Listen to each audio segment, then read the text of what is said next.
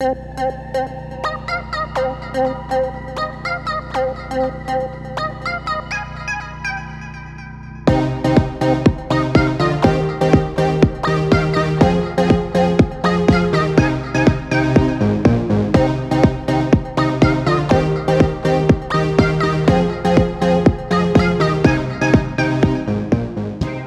up, everybody? I'm Ken Crump, and this is the Mainstream Evangelical broadcast. We used to be the Positronic Drive TV broadcast, but I wanted to start to focus a little bit more on the direction I wanted to go with this podcast and the direction I wanted to go with just what I feel God's telling me to minister and how to minister to people and what to do. We promote a balanced, mainstream view of evangelical Christianity without compromising the integrity of Scripture. We hope to provide a framework for evangelicals who reject the current evangelical path toward extremist ideology on both the far right and the far left. Let me give you a little bit of background. I went through a divorce, and after that, I walked away from my faith. I didn't stop believing in God, but I think there just becomes a point where you're just, when you go through enough negative situations where you just get tired and worn out, and that's kind of what happened with me. But after a couple years, I realized I'd seen this movie before. I know how it ends. And I began a journey to rebuild my faith.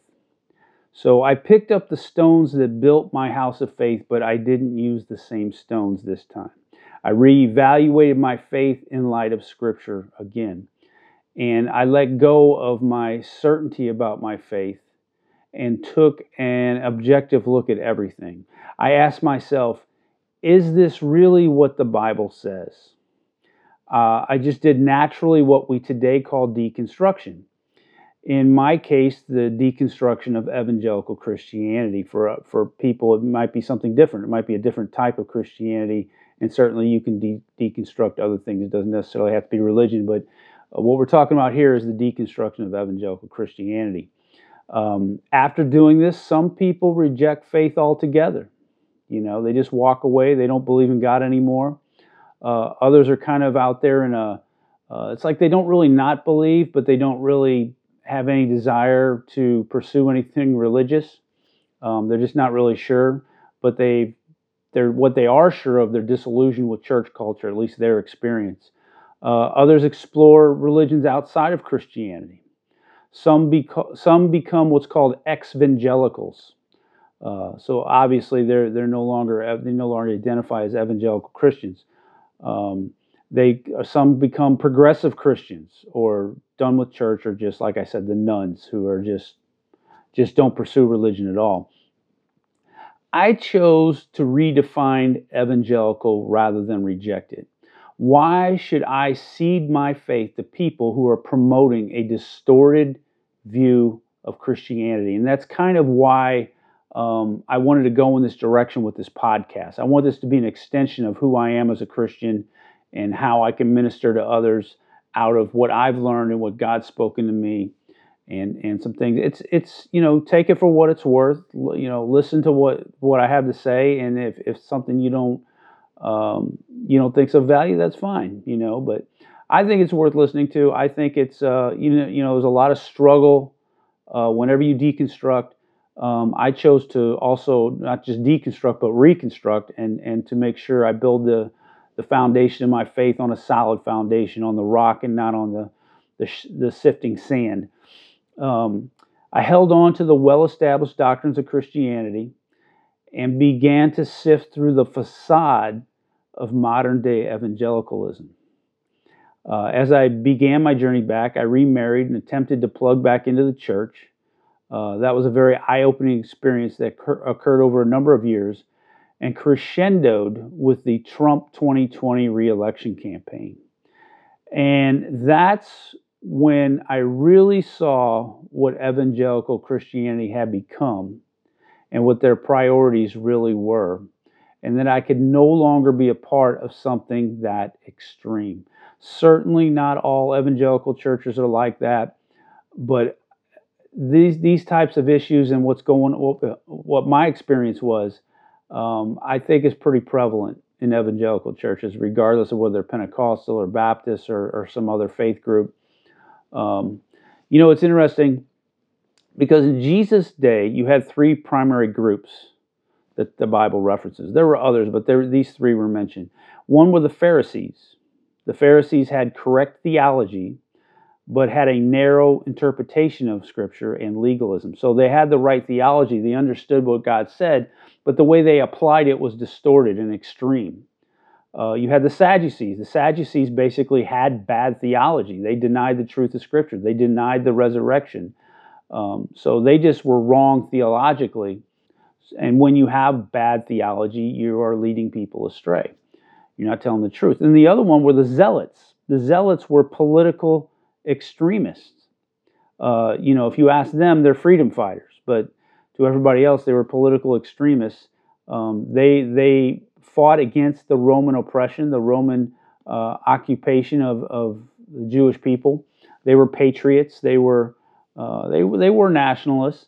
And even though what they were fighting for was a legitimate thing, to be free, but they still were political extremists. They didn't really have a spiritual view. They had a political view and taking of power for the sake of what their agenda was. Now, what I want to do in this first episode is talk about what it means to be a mainstream evangelical. I've come up with 10 principles. I don't know what to call these things, 10 pillars, 10 principles. I don't want to call them fundamentals because it sounds like a fundamentalist. I don't know. They're just 10 principles of what it means to be an evangelical, a mainstream evangelical. And the reason I came up with this is because, when you deconstruct, and you're still going to walk in faith, you're still going to have a faith, you need to sit down and really think through some things and decide for yourself what it is you really believe and what direction you're going to go. So I came up with these 10 principles. The first 4 are what it means to be an evangelical. If you search, do some research on what it means to be an evangelical, you'll come up with varying things, but primarily there's 4 fundamental principles that a lot of people use. I think they're fair to use. I use them. The first one is that the Bible is the ultimate authority for Christian faith. The Scripture is the foundation our faith is built upon. Any other priority outside of that is an idol. A solid, balanced theology is the framework that holds our faith together, and we have to base that on Scripture. Within evangelicalism, though, I think you have people many times using Scripture inappropriately. You have people that are going to take things out of context or they have other concepts, other things that they're trying to promote, and then they just wrap the Scripture around it. They try to justify it with Scripture. When you study the Bible, when anyone's been to Bible college at all and studied hermeneutics, there's 2 primary ways you can approach Scripture. You can do exegesis or eisegesis. Exegesis means to pull out of. It means you're trying to find out what Scripture says. You come to God, you come to the Bible with a blank slate, and you're asking God to show you what He is trying to say.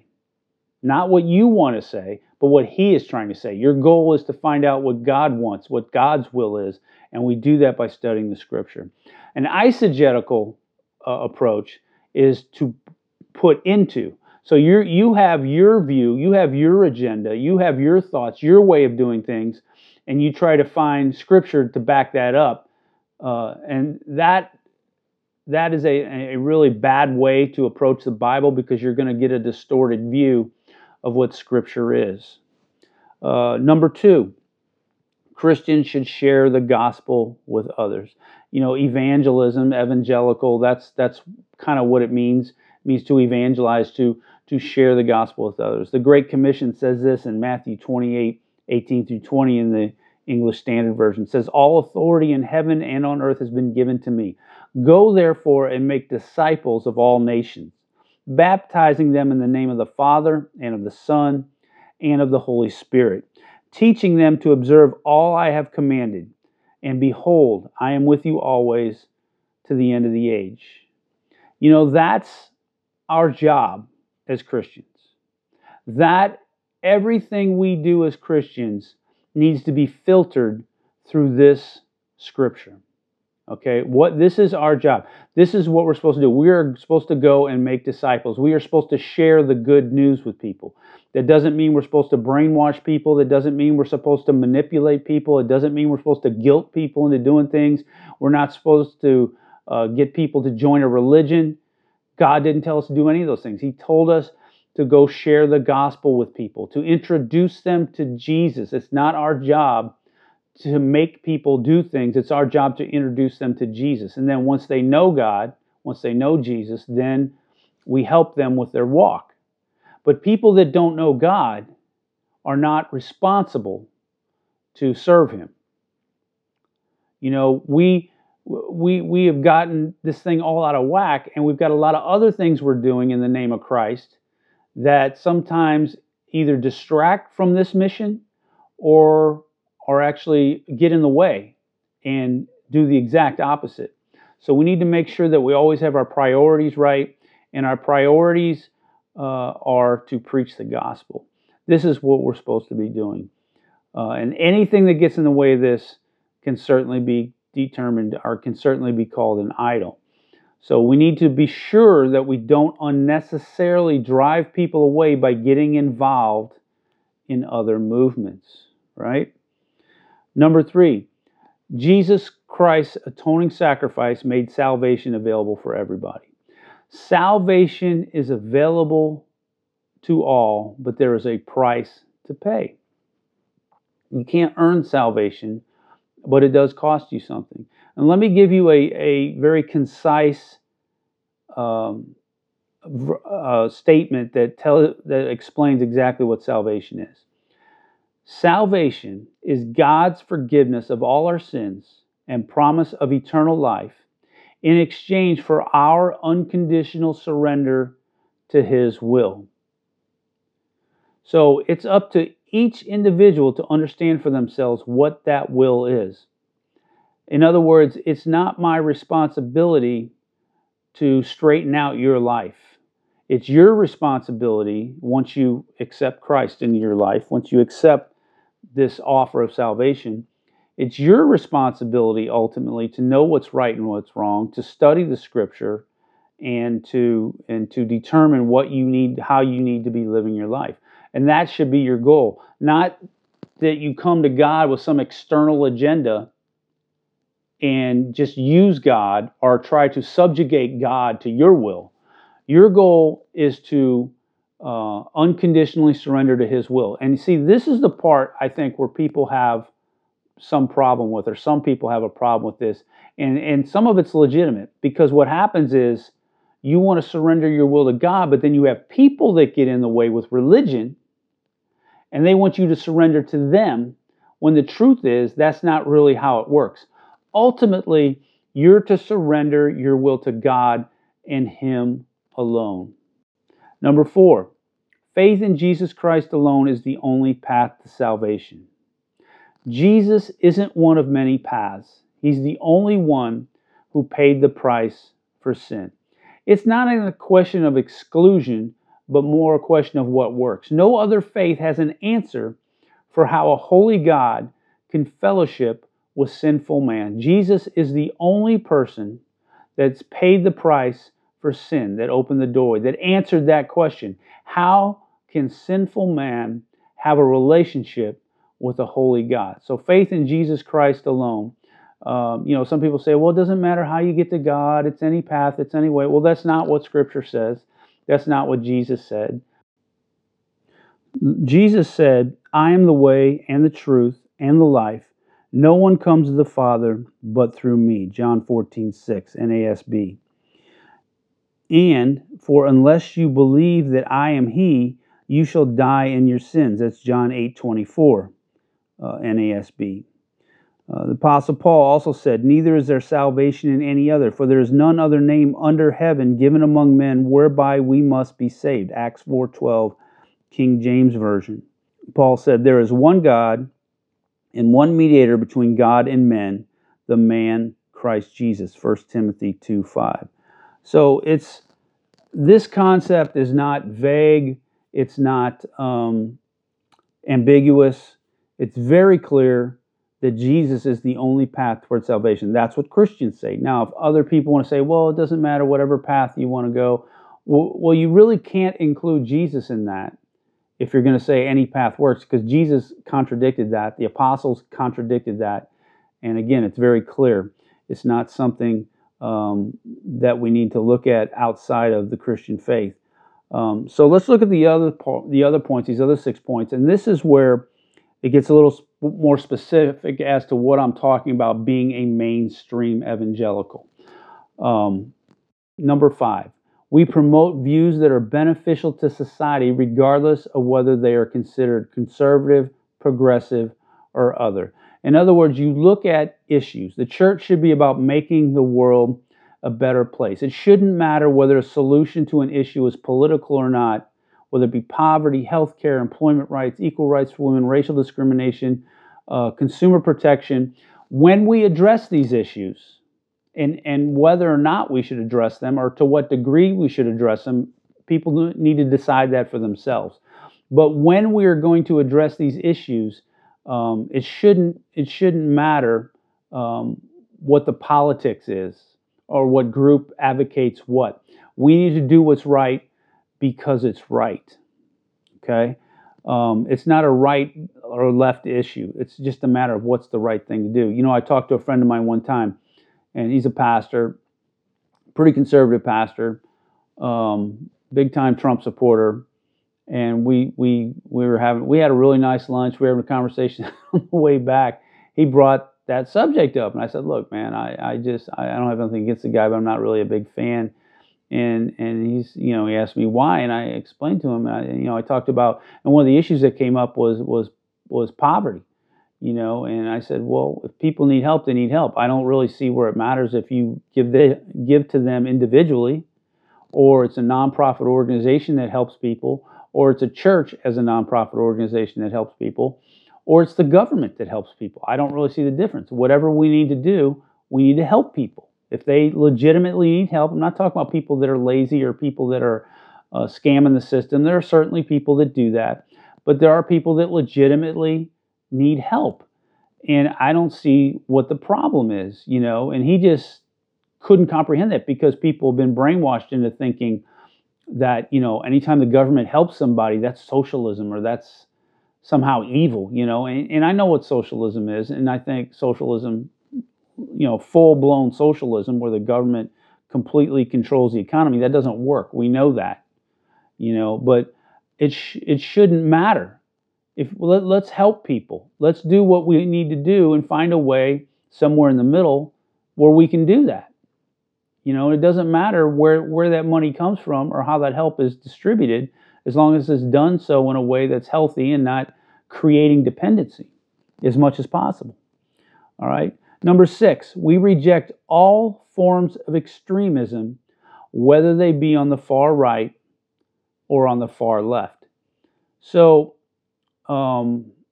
America and probably most other countries don't really have a right versus left problem as much as they have an extremism problem.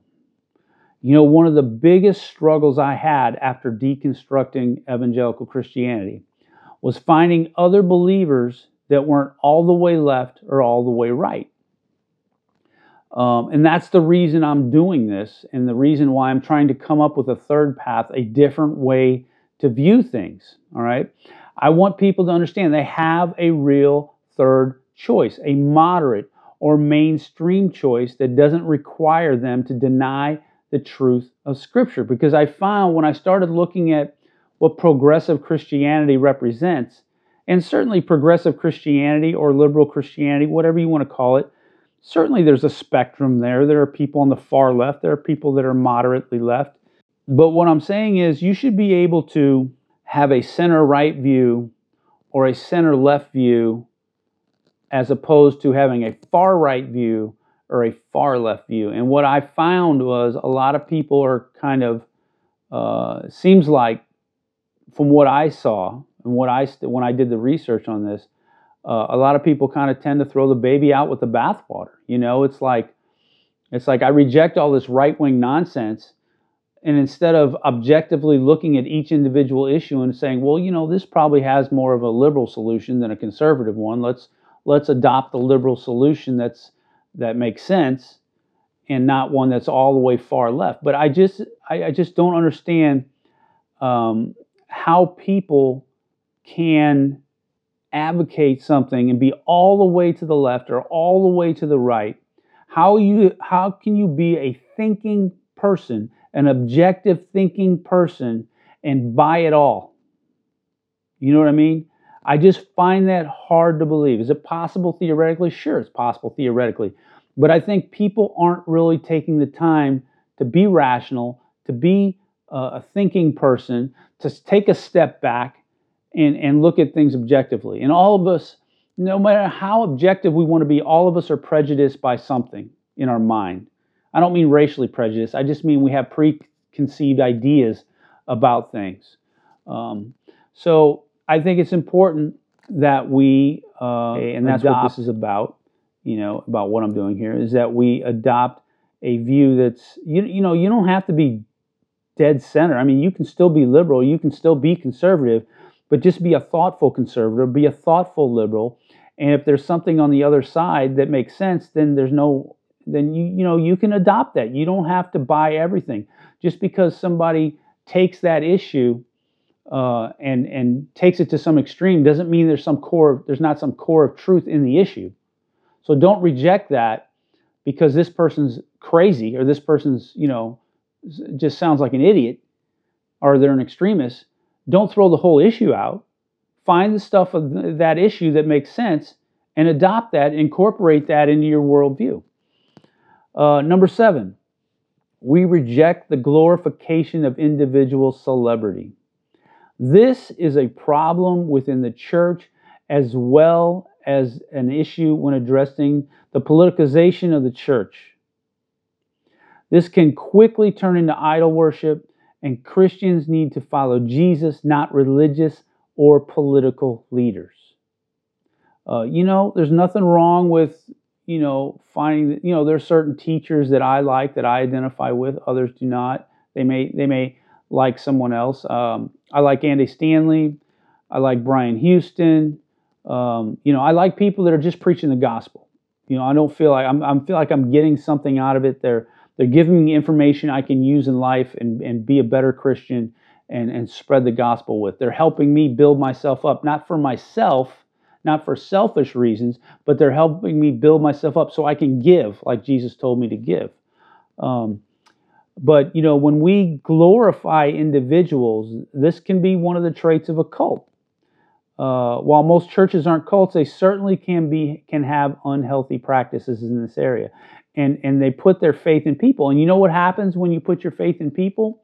Because either you're going to realize they're just as human as the rest of us, or they're corrupt and they do something bad. And then when you have all your faith in that person and they fall, your faith tends to fall away too. That's why it's important to have your faith in Jesus, have your faith in the Word of God, not in people. That way when people fall, that's on them. It's not on you. Because your faith is on the Word of God. Your faith is in God Himself. And another thing is, the widespread adoption of absurd conspiracy theories by evangelicals during the last political cycle highlights this. When these ideas get mixed with Christian doctrine, or we try to justify these ideas with our faith, it's a very dangerous path that can lead to heresy. And many times these ideas get channeled into the church through people. It doesn't matter if they're political people or they're religious people, and many times there's overlap because you have religious people that have sold their souls to a political party. And it doesn't matter if it's a Republican Party, a Democratic Party, or a different party. They've sold their souls to these parties, and they've intermixed the truths of Scripture with their philosophical or political viewpoints, and those things shouldn't be intermixed. There's nothing wrong for advocating for things, whether it's on the right or the left. But you've got to really be careful when you mix that up with the Christian faith. And a lot of times that happens with when we make an idol out of an individual, and then when we give them that authority, so to speak, in our lives, then when they say these things, it has a tremendous influence. And that's why it's important for us as individuals to never give our total trust to any person on this earth. I don't care if they're your priest. I don't care if it's the Pope. I don't care if it's some famous preacher. You may trust people, but you never completely trust people. The Apostle Paul said, "Follow me as I follow Christ." Don't just follow me, follow Jesus. And if I'm ministering the Word of God to you, then follow me. And if I start preaching something else, then you need to stop following me and continue on your path with Jesus. And that's why it is vital that we know what the Scripture really says. And when I went through deconstruction, I had to stop and reevaluate and look at things. Say, well, is that really what Jesus was saying? Is that really what the apostles are saying? Because Christianity is what Jesus did and said as an example and what he taught. And it's what the apostles did and said and what the example of the early church was. We need to look at that. That needs to be our standard. All the religious nonsense and some of the absolutely horrible things people have done in the name of God and done in the name of Jesus regarding religion, that is, if that contradicts what Jesus and the apostles taught, then that was never legitimate.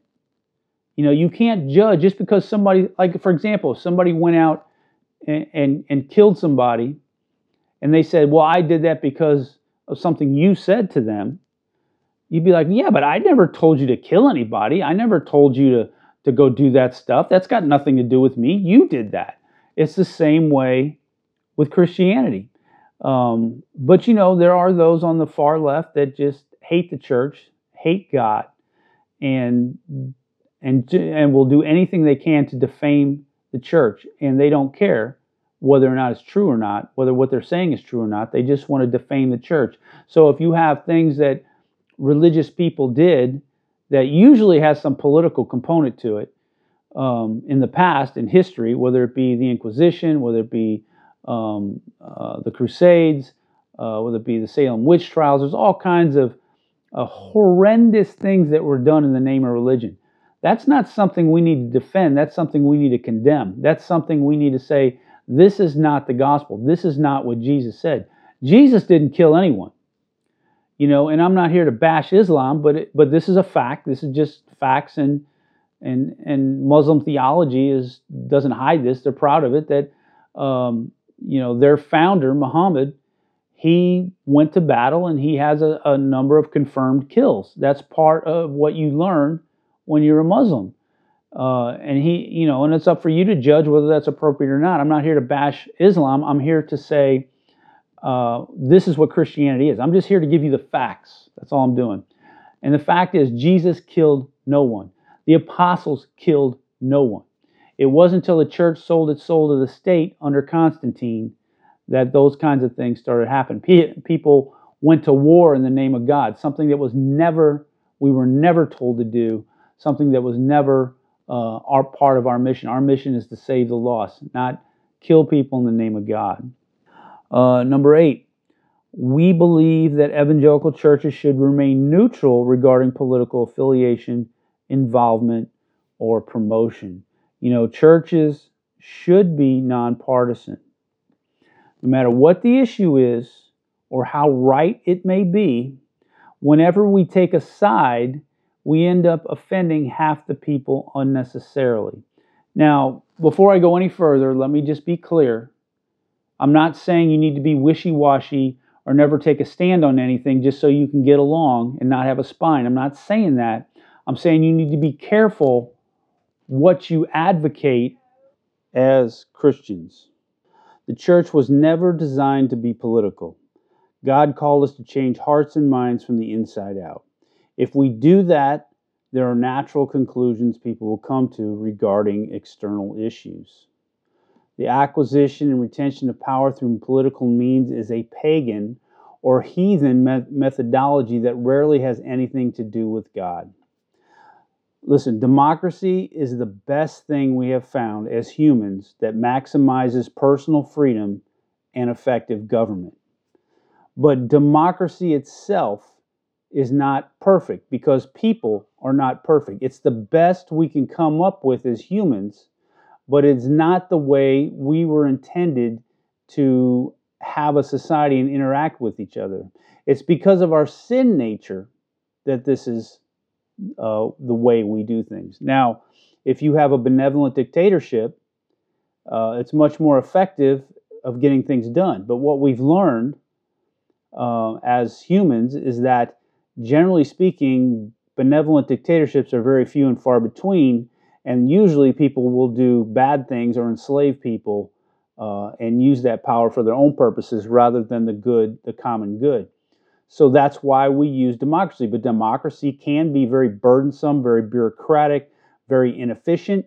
But as far as the state we are in as humans, whether you're religious or not religious, I think most of us will agree that that is the best way for the human condition, the best way to govern ourselves in the human condition. But you have to understand something.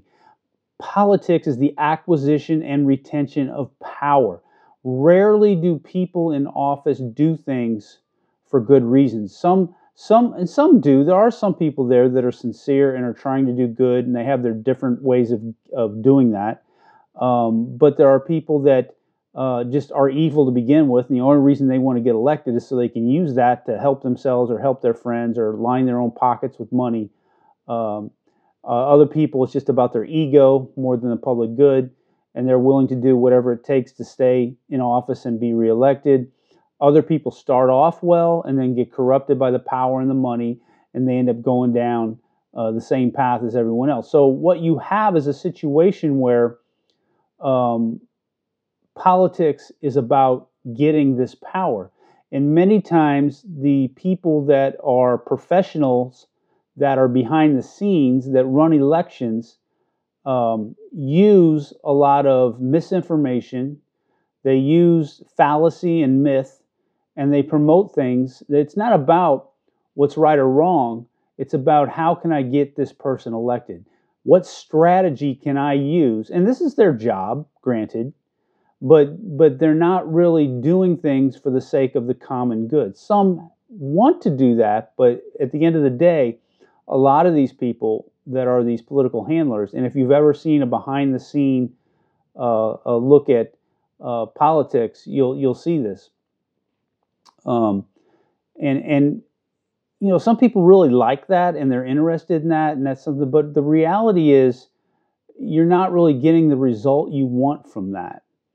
And that's why it's so important that we as Christians remain neutral during political affiliation. Because when that happens, when you tie yourself to these candidates or tie yourself to these issues and you stamp it with the name of Christ, there's a lot of ugly things behind the scene. There's a lot of messed up people that do things.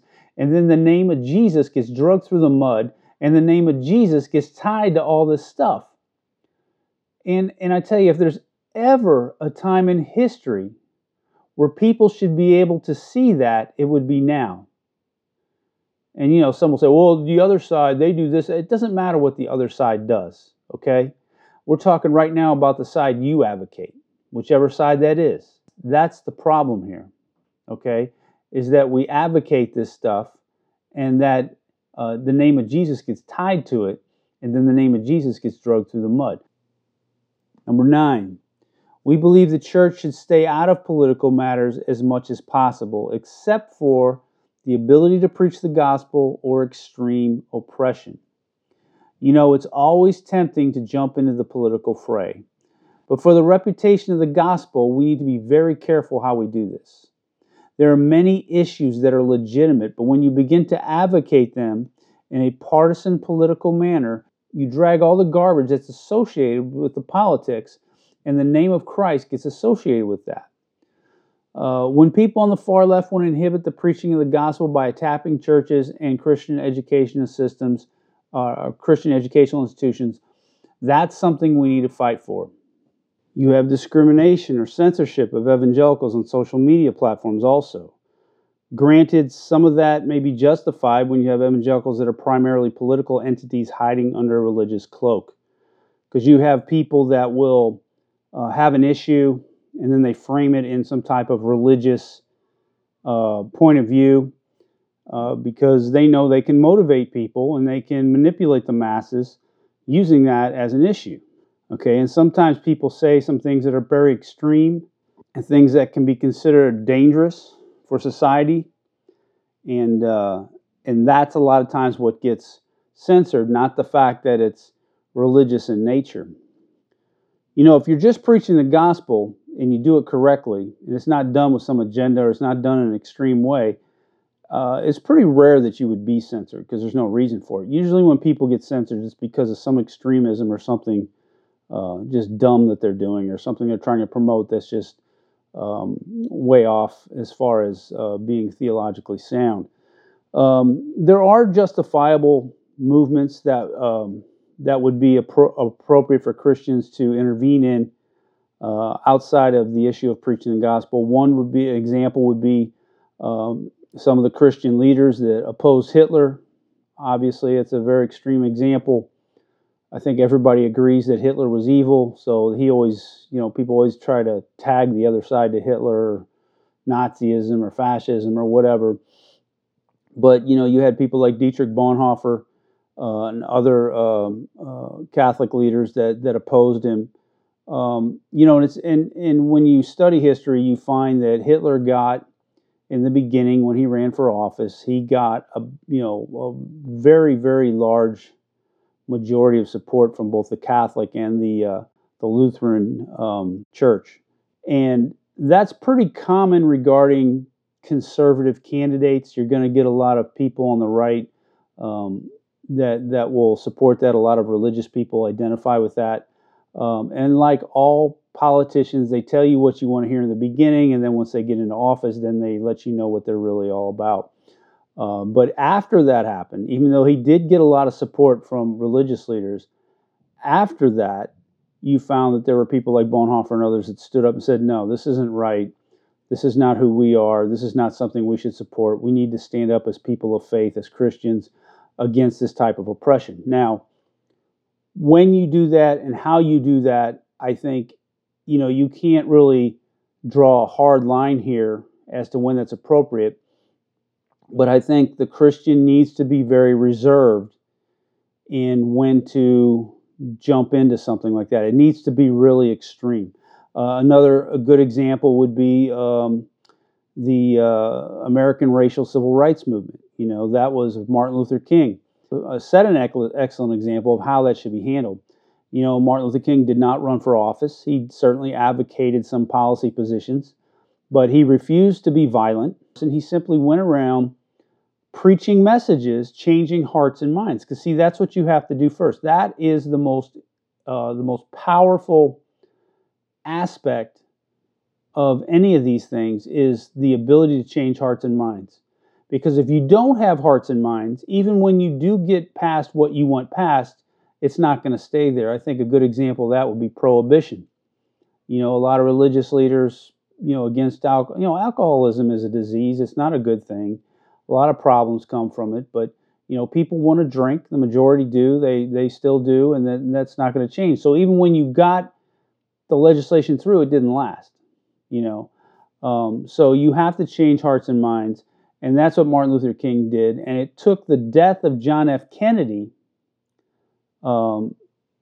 before Lyndon B. Johnson worked to put that policy into place. And Lyndon B. Johnson, was not exactly, he was from Texas, and probably not really the most woke individual at that time. He was kind of a dirty politician, but he felt an obligation to John F. Kennedy and to and I think what he really did that was noble. He said, we're gonna finish this agenda because nobody's gonna kill the President of the United States, and then we're not and stop something we're trying to do. That's not how we as a country are going to do things. So my point here is that Martin Luther King set the stage for that. he changed hearts and minds because he didn't advocate violence, because he followed the teachings of Christ, because he taught about love, he taught about light, he taught about exposing the darkness and walking in love toward people. And that still has a tremendous impact in the civil rights movement, and with all the problems, people always want to point out the extremes, but by and large, the civil rights movement, the racial part of it, in this country, people on the left, by and large, are peaceful. They're not the ones burning down buildings and rioting and stealing. Most of the people that do that are people that take advantage of the situation, or they're radicals, or somebody that's been bussed in. But the civil rights movement, for the most part, is very peaceful. Number 10, if the church does involve itself in political matters, it should do so in a nonpartisan, balanced manner that is consistent with Scripture. And we reject Christian nationalism. And we'll have an entire podcast on just Christian nationalism. We're not going to go into that today, but what that is and what that represents. It would be nice to stay out of these political matters completely, but when you have so many issues on the right that paint a picture so contrary to the principles taught and lived out by Jesus and the apostles, it's necessary to speak out. I cannot overemphasize how vitally important it is that this is done in a way that doesn't taint the gospel. Our mission is to save the lost, not reform Gentile nations using the political process and legislation. There are plenty of issues we can involve ourselves in, but we need to be careful not to tie the name of Jesus to it as much as possible. So this is the part where you really have to walk on a razor's edge as far as determining how we interact with the world. So like I said, the first principle is we need to not involve ourselves in political matters as much as humanly possible. But sometimes you get drawn into it because people on the right have so misrepresented the gospel and misrepresented the principles in the gospel. When you look at the issues that are associated with the right and with people of faith and with the evangelical, conservative, religious Christians, sure, you have the pro-life movement, advocate life, not the death of the unborn. Okay. You want to advocate religious freedom. Okay. You want to be pro-Israel and support the Israeli people and be against anti-Semitism. Okay, that's great. But what about helping the poor? What about helping the sick? What about helping people be treated equally? What about, all these other issues? What about the environment? The first command that God gave to humanity, to Adam, was, to take care of the garden, to keep it, to tend to it, to tend to our environment. There are so many issues that Christians can be a part of and not have to rewrite the Bible. And there are so many things we can do that maybe don't even have a political aspect to it. But the bottom line is, no matter what we do, no matter how we try to cut this, the most important thing is that we never taint the gospel. We never taint Jesus' reputation. So I think at this point in time, it's really, really vital that we make sure people understand what Jesus really was about. And there's a lot of issues on the left that line up with Scripture. Not all of them, and certainly there are extremes within some of these issues. But it's the idea that you have to be conservative or you have to be Republican to be a good Christian. That's absolutely absurd. Okay, it's absolutely absurd. You need to look at stuff for yourself. You need to look at things and decide for yourself based on reason, based on facts, in some cases based on science. The Bible says so is not a good reason for public policy. You need to say, this is what I believe, this is why I believe it. You can't just quote Scripture to people. Now, it very well may be that view you have does line up with Scripture. Nobody's for capital murder. Capital murder is wrong. When you take the life of another human being just because you want to kill him, because you want him out of the way for whatever reason, and you do that deliberately and knowingly, you murder somebody, that you could quote Scripture for that, Or you could say we can't go around killing everybody because society wouldn't be able to survive, and it's not right. Everybody agrees with that. But you don't make a religious argument for that. You need to make a regular argument. You need to make an argument based on reason. But we'll go into that when we talk about Christian nationalism.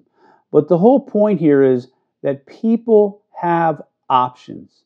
People don't need to be all the way right or all the way left. You can think for yourselves. You can find some places in the middle. And I would just encourage you to do what I did, which is to just reevaluate your walk, reevaluate your life. Ask yourself, is this something I can support? If it's something you can support and it doesn't violate Scripture, then I think you should be able to do it. There's no reason why you can't advocate some of these different principles, these different movements, as long as you're not violating Scripture. If it's something that violates Scripture, then maybe you need to rethink that, or you think it violates Scripture. You need to rethink that. But that's the whole point of this. I really, as we go forward, we're going to talk about the Bible. We're going to talk about Christian living. We're going to talk about marriage. We're going to talk about all kinds of things, not just political issues. But I just want to create an environment where people can be free, people can think for themselves, and people can move forward in their lives without being tied to all these unhealthy and toxic situations that we have within evangelical Christianity today. So I hope you enjoyed listening. I hope it's been a blessing to you. I hope you'll give us an opportunity in the future to explore some other issues and have a discussion about it. Give us a little bit of grace here as we begin to go down this journey and begin to talk about these things. We hope to improve the podcast as we move on. But thanks for listening, and God bless you.